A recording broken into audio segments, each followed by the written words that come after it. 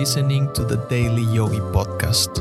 Every weekday, I'll share timeless yogi wisdom in bite-sized relatable lessons you can apply immediately to help you expand your perspective on life.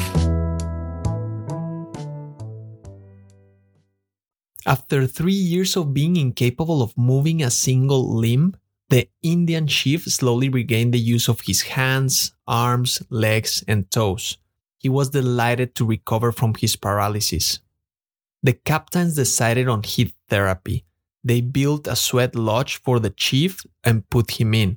Stephen Ambrose wrote in his famous book, Undaunted Courage, the story of the Lewis and Clark expedition to discover the western part of the American continent during the early 1800s.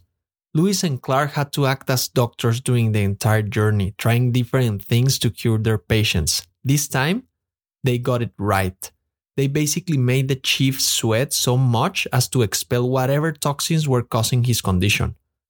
It's no secret that our body is about 70% water, and our system continuously excretes water through the pores of the skin. This happens in two ways: sweat and perspiration. Sweat is liquid, you can see it. Perspiration is vapor, you cannot see it.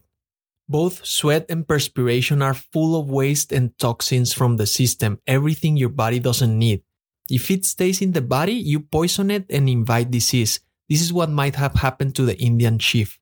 And when he was exposed to continuous and extreme sweats, he expelled all of those toxins and filth that were stored in his body. In the branch of the yogi science dedicated to the physical body, Hatha Yoga, the yogis remind us of two things. First, drink plenty of water to ensure your body has the fluids necessary to transport the used up materials out of your system. Second, do not shy away from things that make you sweat. In fact, try doing more of those activities to help your body get rid of all the waste it no longer needs. Thank you for listening. If you found value in today's episode, rate the show or share with a friend.